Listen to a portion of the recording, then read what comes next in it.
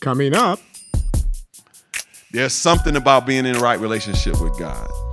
Let me give you an example about God's ears being open to their cry. You could be in a mall, at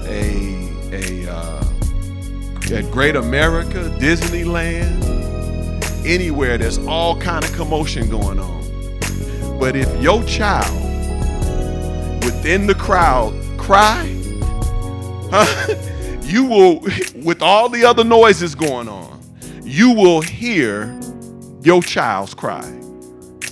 In between all the other sounds, all the bells and whistles, you'll hear your child's cry. That's what this text is saying, that God hears the righteous cry. Hello, and thank you for joining us on One by One, the podcast ministry of Quench Life Christian Fellowship.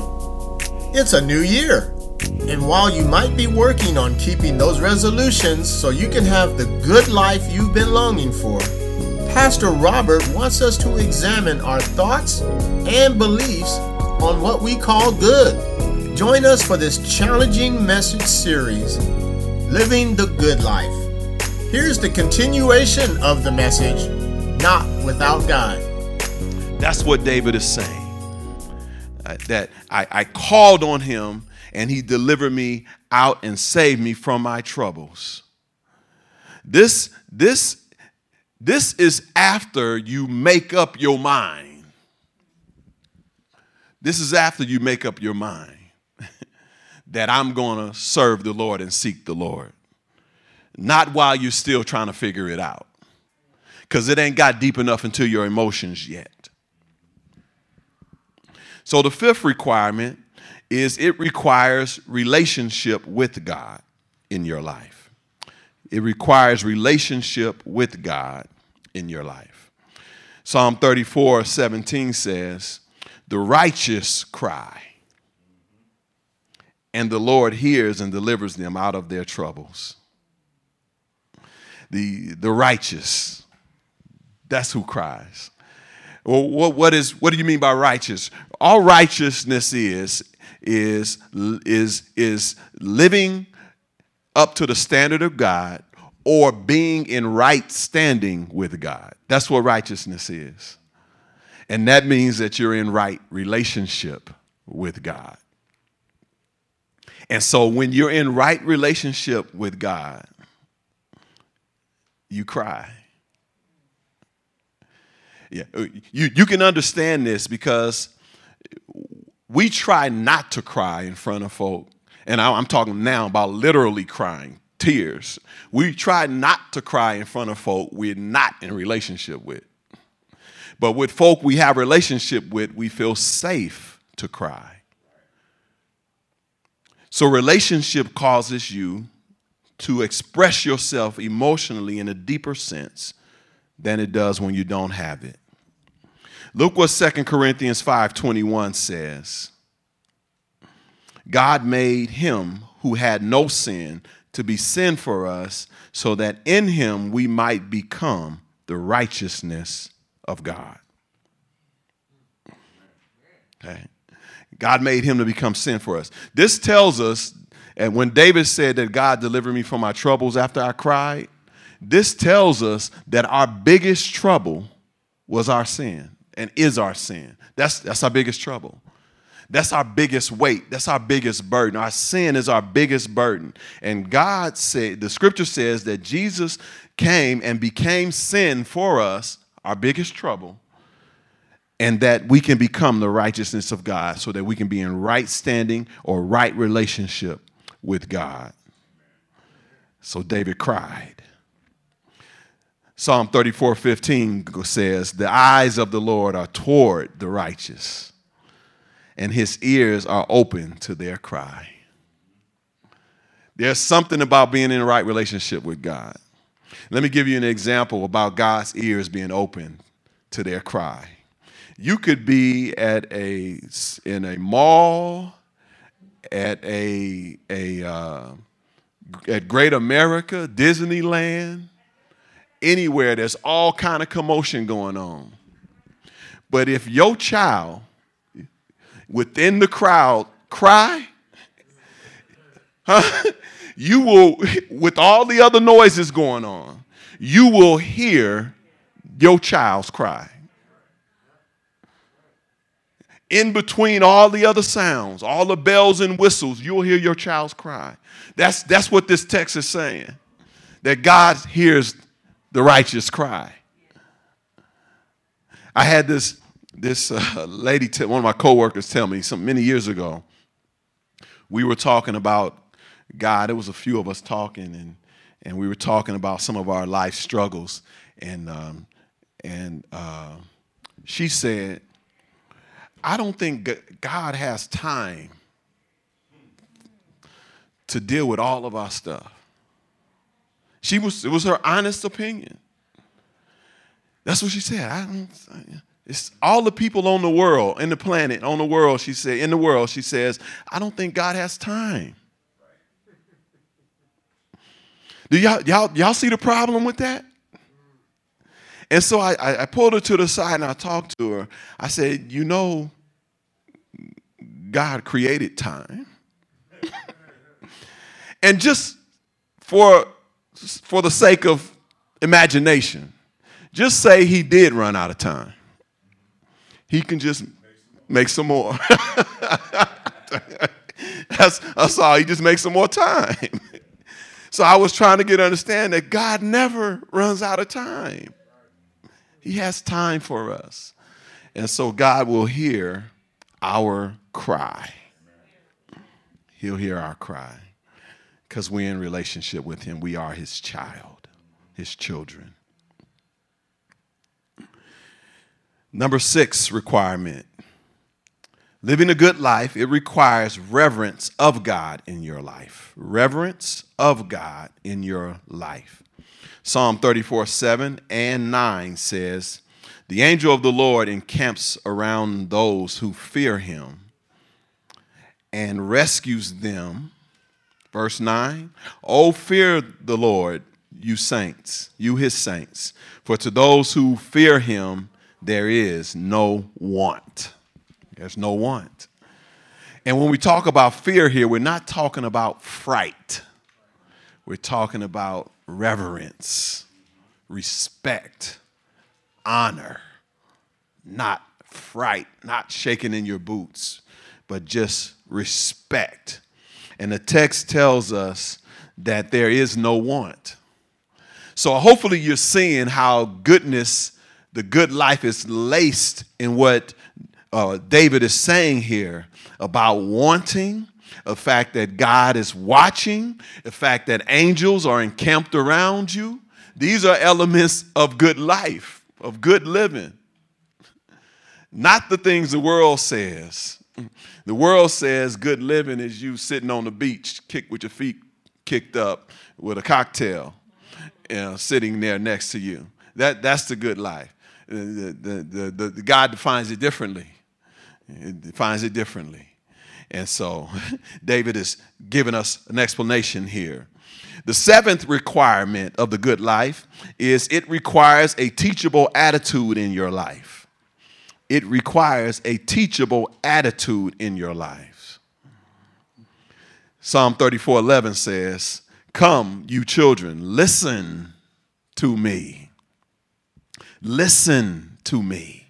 I will teach you the fear of the Lord. I will teach you the fear of the Lord. Not only do you need to, or we need to have a teachable attitude, there also needs to be a teacher, because it's something you got to learn.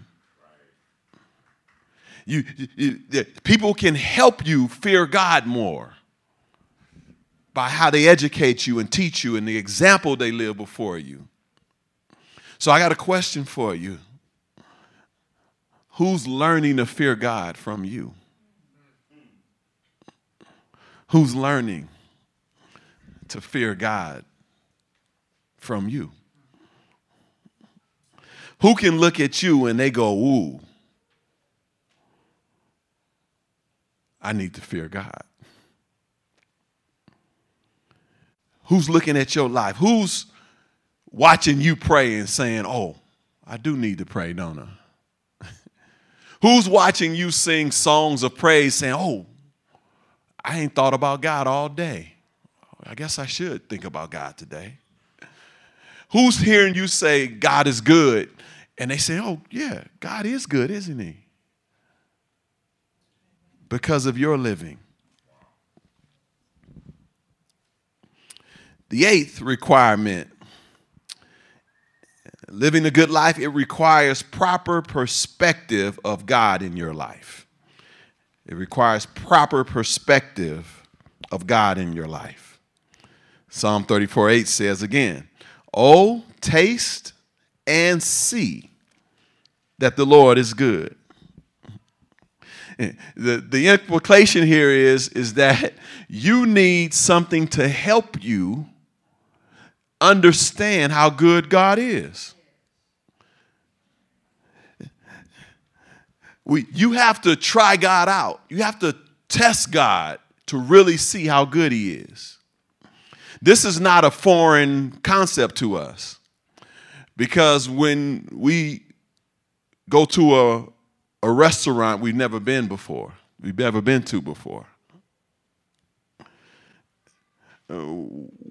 we want to know whether or not this is going to be worth my while, or whether or not I want to spend my money in this restaurant. So we put it to the test. The first test is the eye test. It's the C test. It's the C test, right? Right? First thing you want to see is that there's other people in the restaurant. That's the first thing you want to see, right? It's like, well, there's a whole lot of other folk in here, so perhaps it is good, right? And so you're seeing, you put it to the C test. You put it to the C test. Maybe that's why some people haven't tested God, y'all. Because when they look at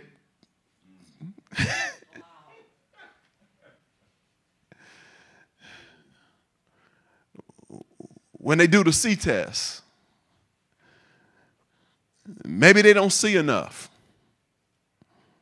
So they're not encouraged to taste and see. Maybe when they do the C test, the other part of the C test, the other C test you do with their restaurant is you see a lot of people, so you say, okay, let's go here. Then you go in, as you go in, you see people, and the waitresses and the servers are coming out with their plates. What are you doing? You're looking at their food, aren't you? Right? You looking at the plate, right? And you're analyzing the plate. And you're going, that looks good, or that doesn't look good. You're analyzing what you see the people in the restaurant are about to eat. Maybe folks not trying God or testing God to see if he's good, because what they see the folks in the church eating and doing doesn't look appealing. So they say, I don't want to do that or see that or be there. We really need to look at ourselves and see if we are encouraging people to taste and see. If we're encouraging people to have a palate or taste buds for God.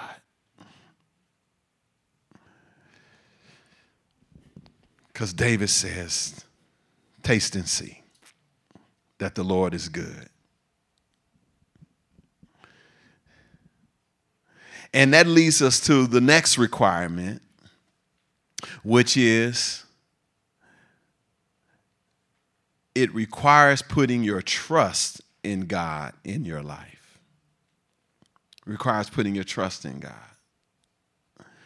Psalm 34:8 goes on and says, "Oh, taste and see that the Lord is good. How blessed is the man who takes refuge in him." How blessed is the man who takes refuge in him. The New King James says, blessed is the man who trusts in him. So there's the way that you taste and see is to put trust in him. That's how you taste and see. The same way you taste and see at the restaurant. Because at some point after you did the see test, right, it gets you to a place of trust, and I think it'd be okay to eat here. There's a lot of people, and the meals look good. And so you place your order. You place your order. You sit down, you place your order, or you do takeout. Whatever you're going to do, you placed your order. Because it passed the see test. And then after you get the food, you taste it, and you either declare it's good or it's not. But you had to put your trust in order to even get to the taste part.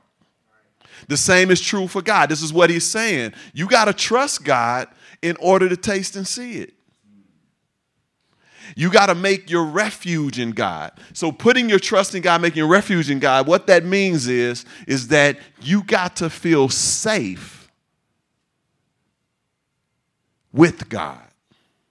It's got to be a place of safety. Then you will taste and see. I'm not going to order that meal at that restaurant if I think I'm going to get E. coli. Right? Y'all saw what happened not long ago with Chipotle. Right? When they had a problem. Right? When you went to the door, you didn't see nobody. Well, they was booming so hard, there was still some brave souls. There was still some brave souls walking in there. And but not like it was. The line used to be out the door. So you put your trust in it. And so the world is looking at us to see if trusting God is something that they should do. The 10th requirement for living a good life. It requires controlling what you say and do in your life. It requires controlling what you say and do in your life. Psalm 34:12 says, 12 through 14, whoever of you loves life, get this now. Whoever of you loves life and desires to see many good days. Y'all see that this is about the good life. All right, this is about the good life. Desires to see many good days. Keep your tongue from evil and your lips from telling lies. Turn from evil and do good. Seek peace and pursue it. So David is saying, if you want to live the good life, or it's a requirement that you control what you say and what you do. Okay. It's a requirement. Y'all, I think you've been living long enough to see somebody say something where their mouth got them in trouble. They just said the wrong thing. They said something at the wrong time to the wrong person, and it went all bad. It went all bad. And if you ask them at that moment, is this good? They're going to say, no, this is not good. Right? You've seen some people do some things that took them to a place, well, this is not good. This is not good. It's not good. So David says that you control what you say or do. You keep your tongue from evil and your lips from telling lies. And you turn from evil and you do good. You seek peace and pursue it. If you want to live and have good days and love life, David says. And so, I'm going to walk through the first 10 before I give you the last one.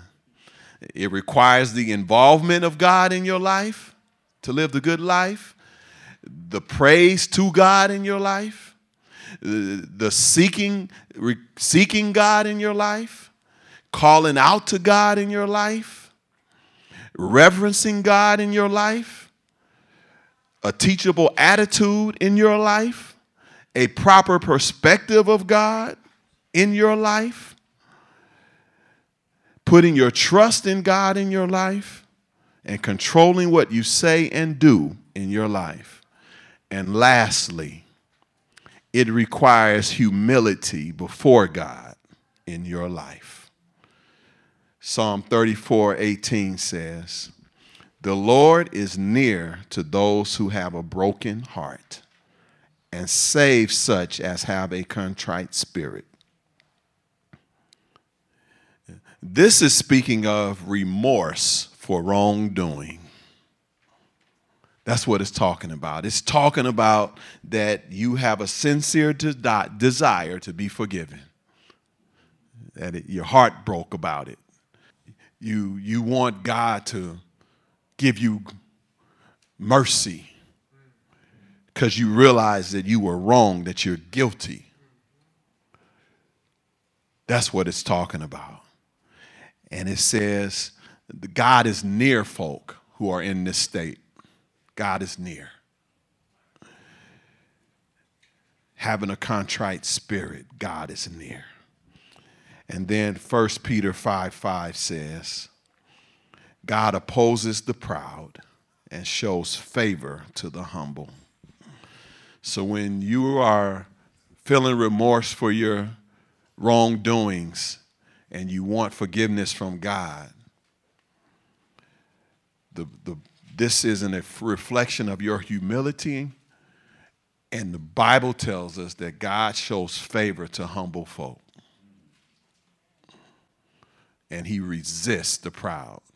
So if God is required for his involvement in your life is required for you to live the good life, you can't be and do anything that causes him to resist you. You just nullified the only one who's good by your proud attitude. And so the Bible tells us you have to be humble and show humility because God will show you favor. You've been listening to One by One. Here's a personal message from Pastor Robert. You may have never said yes to Jesus Christ. You know God loved you so much that he sent his son to die for your sin so that you could live with him forever. If you're ready to say yes to the love that God showed, pray this prayer. Lord God, I admit that I sinned against you. I made some mistakes in my life. I believe that Jesus died for my sins and my mistakes, and I commit my life to you. I ask that you come into my life, come into my heart, take control, transform me to reflect the character of your Son, Jesus Christ. Amen. If you prayed that prayer, I want to personally welcome you to the family of God. And I want to encourage you to connect with the church near you so that you can learn more about Jesus, grow closer to God and to other believers. God bless you. To learn more about Quench Life Christian Fellowship, visit quenchlife.org. You can follow us on Facebook, subscribe to our YouTube channel, and connect with us on LinkedIn. Also, follow us on Twitter and Instagram at QuenchLifeCF to receive regular words of encouragement and ministry updates. Join us next time. See, that's some of us right now. We've been looking for the good life, and we've been reaching for it, and we got it, but it's like in between our fingers. We don't have a solid grip on it because we ain't put it in our palm yet. We ain't learned how to grab it and put it in our palm and hold it tight. Hold it tight. So it's in our fingers. You know, like telling the truth is like between our fingers. You know, it's not in our palm of our hand where we got a strong hold on it. So sometimes because it's between our fingers, it falls out and we lie. We just tell a lie. You know, being honest is not in the palm of our hand. It's like it's in between our fingers. Thank you for listening.